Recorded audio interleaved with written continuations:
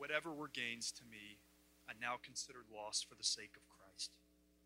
What is more, I consider everything a loss because of the surpassing worth of knowing Christ Jesus my Lord, for whose sake I have lost all things. I consider them garbage, that I may gain Christ and be found in him, not having a righteousness of my own that comes from the law, but that which is through faith in Christ, the righteousness that comes from God on the basis of faith. I want to know Christ, yes, to know the power of his resurrection and participation in his sufferings, becoming like him in his death, and so, somehow, attaining to the resurrection from the dead. Not that I have already obtained all this, or have already arrived at my goal, but I press on to take hold of that for which Christ Jesus took hold of me. Brothers and sisters, I do not consider myself yet to have taken hold of it.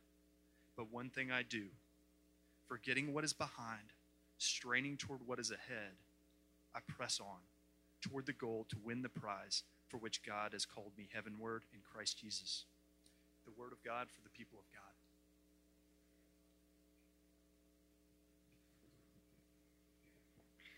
I want to invite the brothers and sisters forward for the morning tithes and offerings as I introduce this particular sermon. I have to say, as a preacher who's done this for a long time, I really do like New Year's sermons for a number of reasons, but it's fun to begin to think about the new year. And I don't know if you are a person who likes to really think forward for the new year. Maybe some of us in the room are really glad that December 31st is come and gone because it's been a rough year. But I do think the first Sunday in 2019 really allows us the opportunity to think about what's going to unfold in this next year, to think about what it would be like to live an intentional life. And I think this passage really lends itself to that, as the phrase press on may resonate with you if you're familiar with it. Paul says to press on. But there's something really key to see here. There are two elements to this passage. And the first is the call to experience an intimacy with the living God. And if you're not familiar with how to have a relationship with God, we are going to make that really clear this morning. The beauty of the Christian gospel, you guys, is that the Creator God you can actually know him and be in relationship with him as your Father. The most intimate of relationships. The Creator can be your Father. And through an intimate relationship with the living God, you actually can be filled with the Spirit of God. And then Paul goes on to say, once you experience that intimacy, that's the basis of pressing on to take hold of that which God has taken hold of you for. And so that's the way this passage unfolds. So if you'll jump in with me first with intimate relationship, look at verses 7 and 8. Paul does something really interesting here.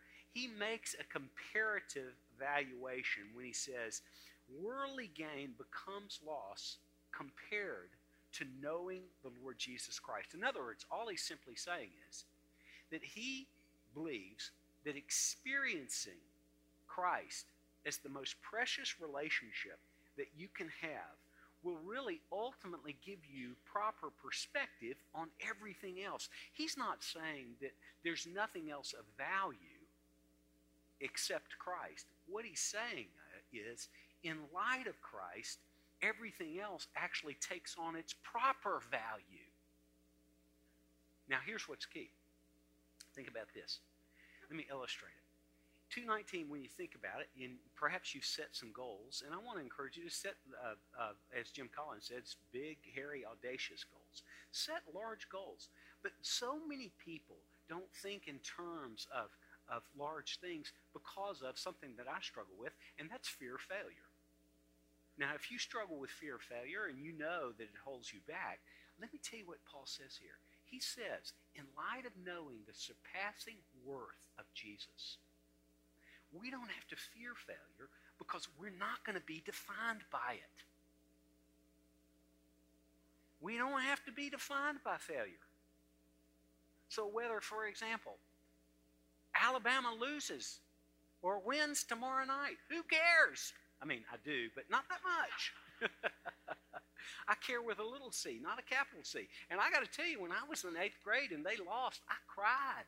I'm not crying. I am not going to cry. It's not worth it. It's not. To bank your whole life on 19-year-old boys? Oh my gosh, that's insane. Do you see what he's saying? He's saying the preciousness of the Lord Jesus can frame the way you see everything else. And everything else will take its proper perspective in light of Christ. Now he goes on, the surpassing worth of knowing Christ. And what he's saying here is we can actually have, knowing Christ, we can actually have an intimacy with the Lord Jesus that is based on unconditional love.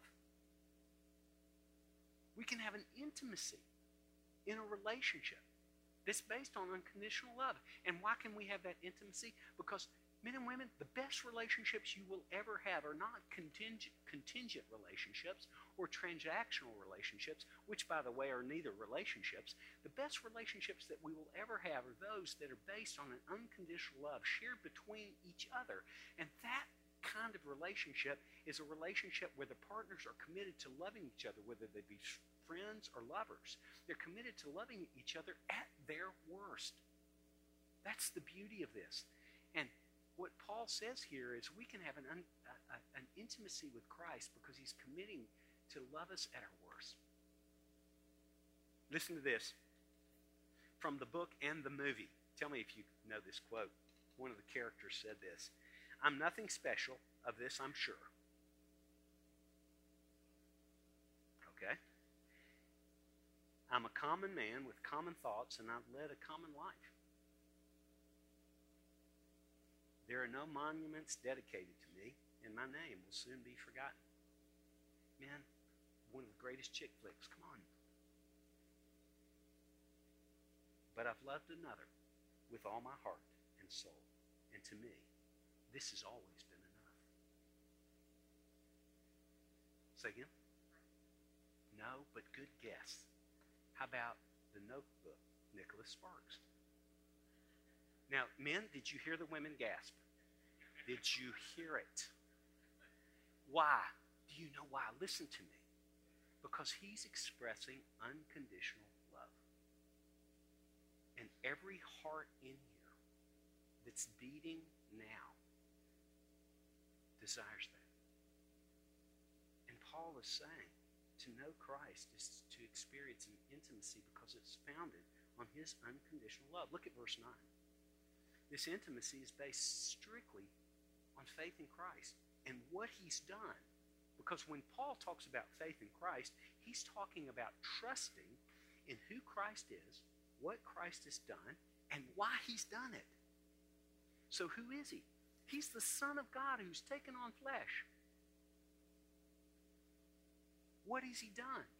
He's actually sacrificially loved us and gone to the cross in the greatest act of sacrificial love ever expressed on behalf of humanity to reconcile people to the living God. He went to the cross because of love. He loved, and that's what sent him to the cross. Paul puts it like this in another place: "I live by faith in the Son of God who loved me, and because he loved me, he gave himself for me." And that's why he wants to know Christ, because he knows Christ loves him and actually acted on that love in the expression of sacrificial love going to the cross. That's why Paul is so radically transformed. The most intimate relationships we can ever have are those where we are truly known and yet deeply loved.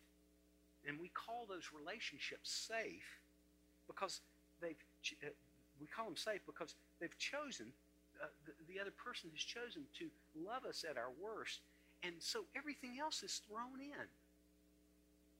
And that's what Paul is saying when he says, I want to know Christ. Look at verse 9 and go on. Once we have faith in Christ, here's what's happened. Through faith in Christ, we're actually declared righteous in God's sight. Now, here's the miracle of the gospel. And if you're not a Christian, hear me describe for you one of the beauties of this diamond called the gospel. It's one of the many cuts in the diamond. this declared righteousness. When you place your faith in Christ, his perfect righteousness actually is credited to you. And consequently, your relationship with him is not based on your actions or something that you earn. It's based on his action towards you. In other words, he wanted you, and he wanted you at your worst. And so he did what you cannot do. He laid down his life for you at your worst, and then declared you righteous in his sight as the basis of your relationship with him. It's not something you earn. He's not going to divorce you.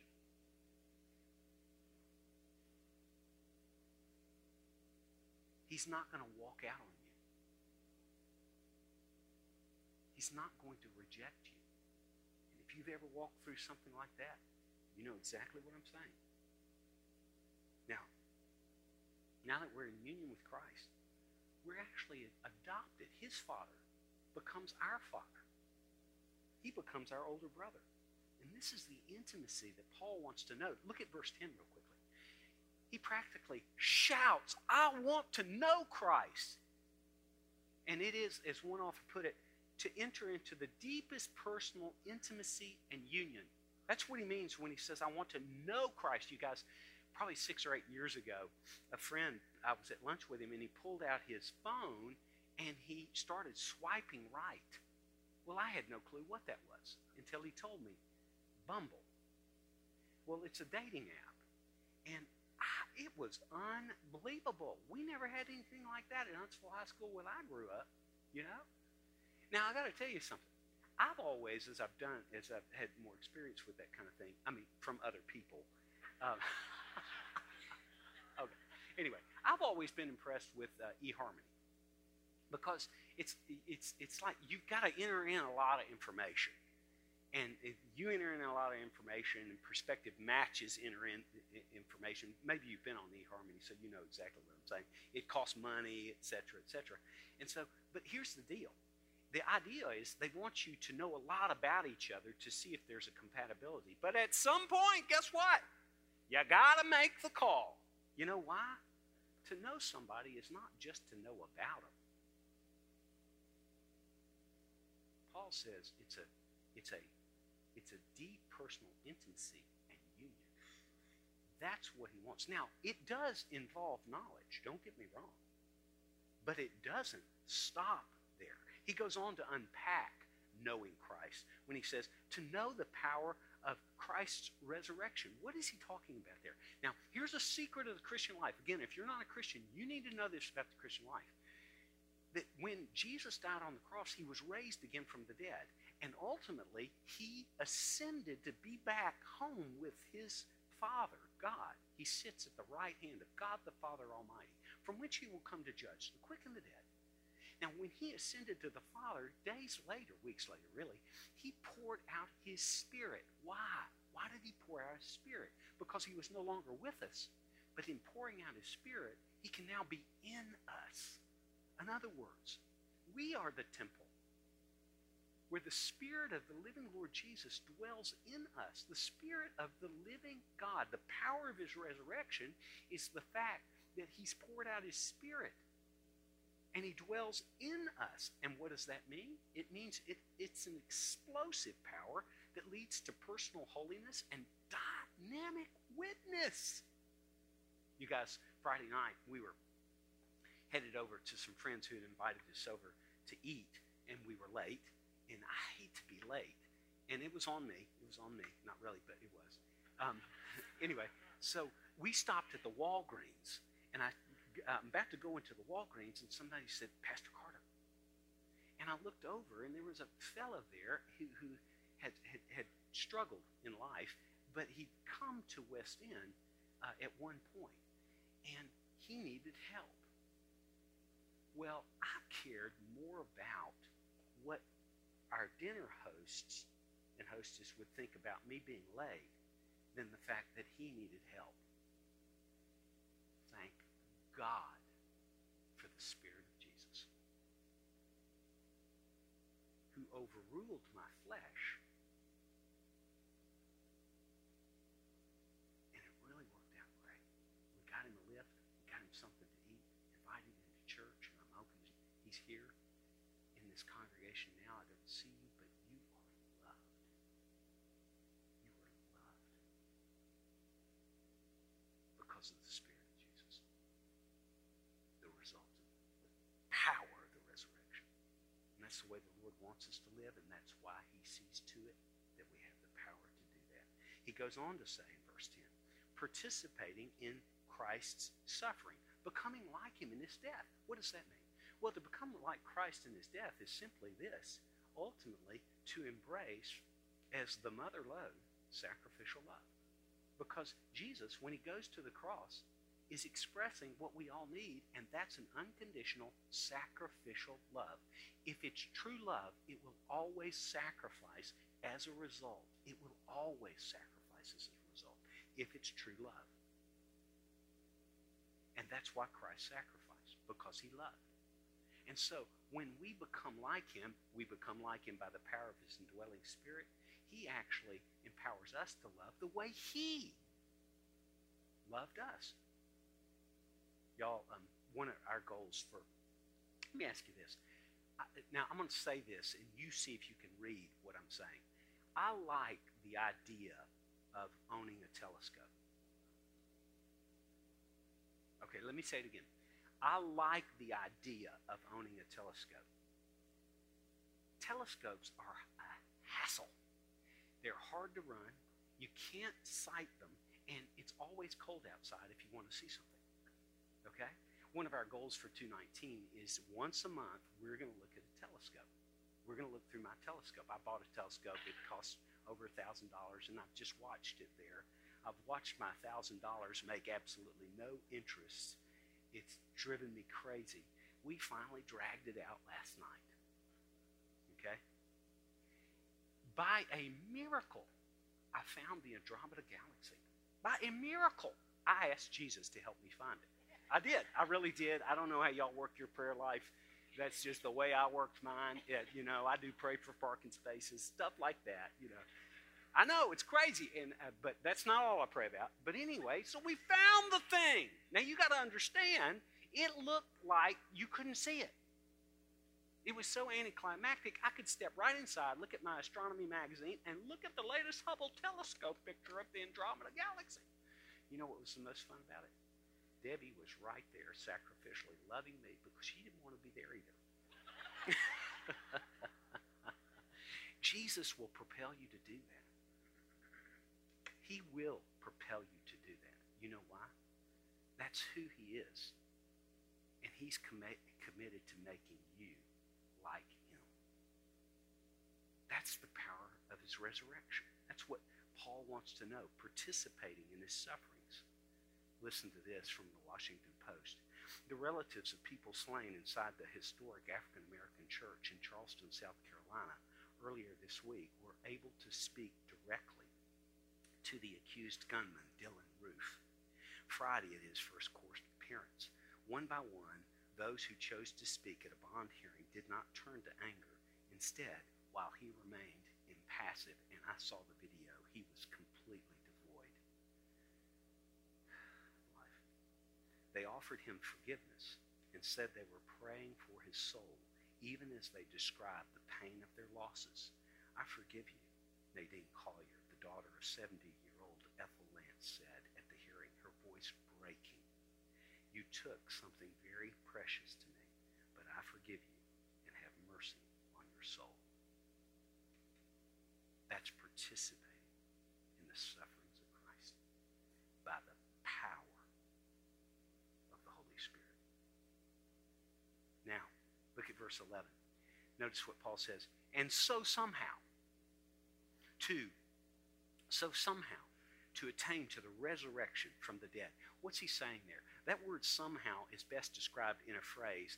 And so, no matter how my life unfolds, attain to the resurrection of life. And the resurrection of life is life forever. It's eternal life. That through faith in Christ, you will live forever with him.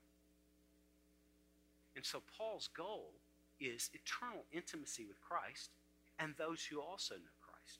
That's his goal, ultimately, is loving, incredible relationship. But what he says, somehow, in the meantime, no matter how my life unfolds, you guys, in a few minutes, I'm gonna suggest we are very intentional with our lives because Paul says press on. But I can tell you something. Plan as you might, goals that you set, none of us know how 2019 is going to turn out. You guys, I've read something interesting. I was reading about this stock picker who nailed the 2,000 point drop in the Dow the last few weeks. He just nailed it. And of course, his price for his wisdom in 2019 went out the roof. He has no clue. No clue. He just got lucky here. You know, only God knows how your life is going to unfold. And that's why Paul says somehow, no matter what happens, I'm reaching for that goal. Now, you're going to see something really, really incredible here. We'll see this. How do we pursue intimacy? How do we pursue godliness? Paul says, an intentional life. Look at verses 12 through 14. Now, notice what he says in verse 12. He says, first, I haven't attained what I'm really reaching for. I haven't attained it. It's gold. But I don't have perfect intimacy with Christ. I don't have perfect godliness. It's his goal. He just hadn't arrived there yet. But you've got to know, really, the gold nugget, in my opinion, at least one of the gold nuggets in this whole passage, look at verse 12. He says this.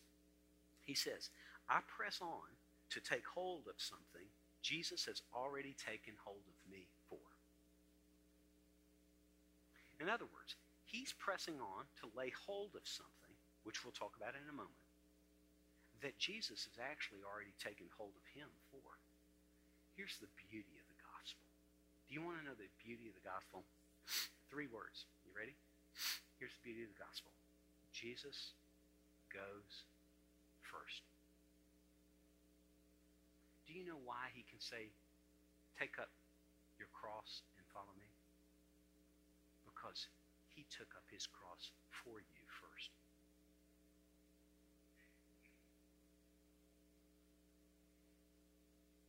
He went to the cross while we were yet sinners. He was raised again from the dead while we were dead in our transgressions and sins. And so he lays hold of us and begins to work in us. We're masterpieces of his grace and mercy. Let's stop just a minute. Perhaps some of you are resonating with what's said. Let me tell you what that means. That means God's at work in you. If you don't have a personal relationship with the Lord Jesus Christ, and this is resonating with you, he's drawing you. What's the response? To simply open myself. There's nothing you can do. You know, look at these tables of grace and mercy. Now, when you think about being invited over, let's say I invited you over to my house for supper Friday night. What's the first thing you're going to have, first response going to be? What can I bring? Guess what? There's nothing to bring. He set the table. The meal is complete. All you bring is your need. Are you hungry? Are you thirsty? Who's hungry and thirsty, come. Buy wine. It's yours. You have no money? Come.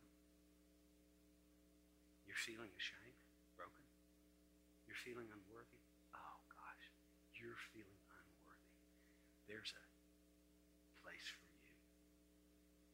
Jesus loves the unworthy. That's why he died on the cross. If we were worthy, there wouldn't be a cross. Paul sees that. He knows that Jesus took hold of him on a road called Damascus.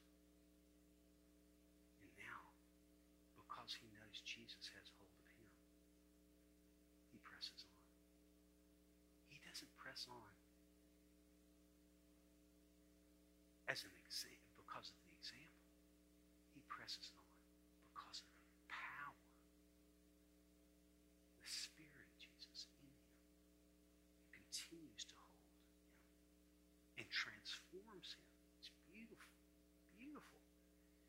Paul said in another place, Jesus, who began a good work in you, will carry it on to completion. He'll finish this masterpiece of grace. Absolutely. He goes on, look at verse 13. He goes on to say, forgetting what lies behind. Now, what is he saying there? You guys, he's saying he's not going to let the past define him. My family has a precious friend who went through a very difficult event in her life in 2018. And we were with her over the holidays. And she said, I am not going to let this define me. And she was so right. Your circumstances don't have to define you. Things that happened in 2018 do not have to define you. As it's been written, your past does not define you. It prepares you. One of the most haunting songs, in my estimation, in American theater goes like this. Listen to this. He slept a summer by my side. He filled my days with endless wonder. He took my childhood in his stride. But he was gone when autumn came. And still I dream he'll come to me, that we will live the years together. But there are dreams that cannot be, and there are storms we cannot weather. And I would add one word: alone. When you rest in Christ, you will never be alone. He will see you through every storm.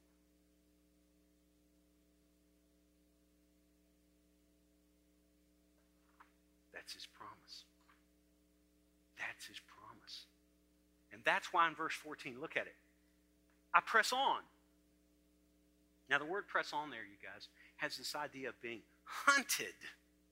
He's going after something to really lay hold of it. And what's so ironic is it's already laid hold of him. He's going after Jesus, and Jesus, meanwhile, has already got him. That's the beauty of this. As he seeks to lay hold of Jesus, Jesus is pulling him, Paul, towards himself. That's the beauty of the gospel. And so Paul is saying, I want a deeper intimacy with Christ. And what he does note is it's something that we can cultivate. A friend who was in the first service has written a great book called Heroic. Bill Devo, if y'all know Bill, he's written this great book, Heroic, and it's a book for men, and he talks about three things as he really challenges men to walk intimately with Christ. A sidebar, men, the greatest blessing that you can give your family, your wife and your children, is to love Jesus more than you love them. And the way that can be, knowing the surpassing worth of knowing Christ Jesus my Lord, is to know that he loved you first.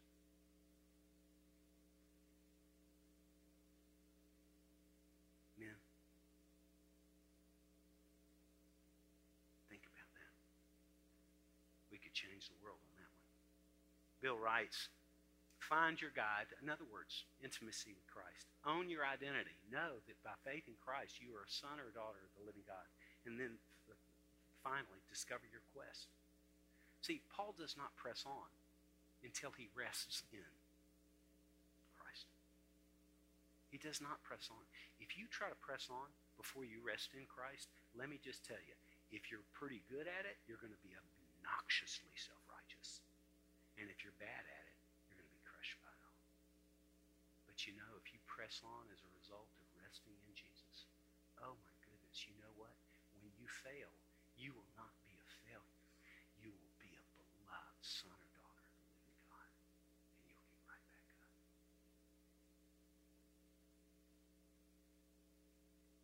And so, Paul, in saying, press on, offers us a definition of success. You know, I used to be an old salesman, and the definition of success was to hit your sales goals. You know? Well, that's success for your company or your boss. And I'm not saying that's a bad thing. But I want to offer you what I think is a biblical definition of success. It's an intentional approach to life, leveraging all your gifts, talents, and resources to elevate other people. To humble yourself. To descend into greatness. That's what it is. And so Paul presses on to take hold of that. And so, let me close with this. Wonderful story of Eric Liddell. He was a Scotsman, known as the Flying Scotsman, and he ran in the 1924 Olympics. Because of his religious conviction not to run on Sunday, he was not able to run the 100-meter race. He could, however, run the 400-meter. But this is a little-known fact. I was not aware of this. He chose to do something in the 400-meter that had never been done before. Instead of starting out slow and then sprinting at the end, he blew out of the starting gate, you guys. And by halfway through, he was just... And he ultimately won. He won the race. And it forever changed the way people run the 400-meter. They blow out as fast as they can. And so he did that. But here's more. A year later, 1925, he went to China as a missionary. By the way, the Chinese church in these days is just rocking by the power of the Holy Spirit. He went to China in 1925 and began to minister. The Japanese took over occupied much of China as World War II approached, and he was put in a POW camp. And in that camp, he didn't lose the spirit of the Lord Jesus. He was such an encouragement. He started a school for children. He was such an encouragement to people all around him. Well, before the Allies could liberate him and the people from that camp, he actually died of a brain tumor. Here were his last words. Dying in a POW camp in God knows where, China. It's complete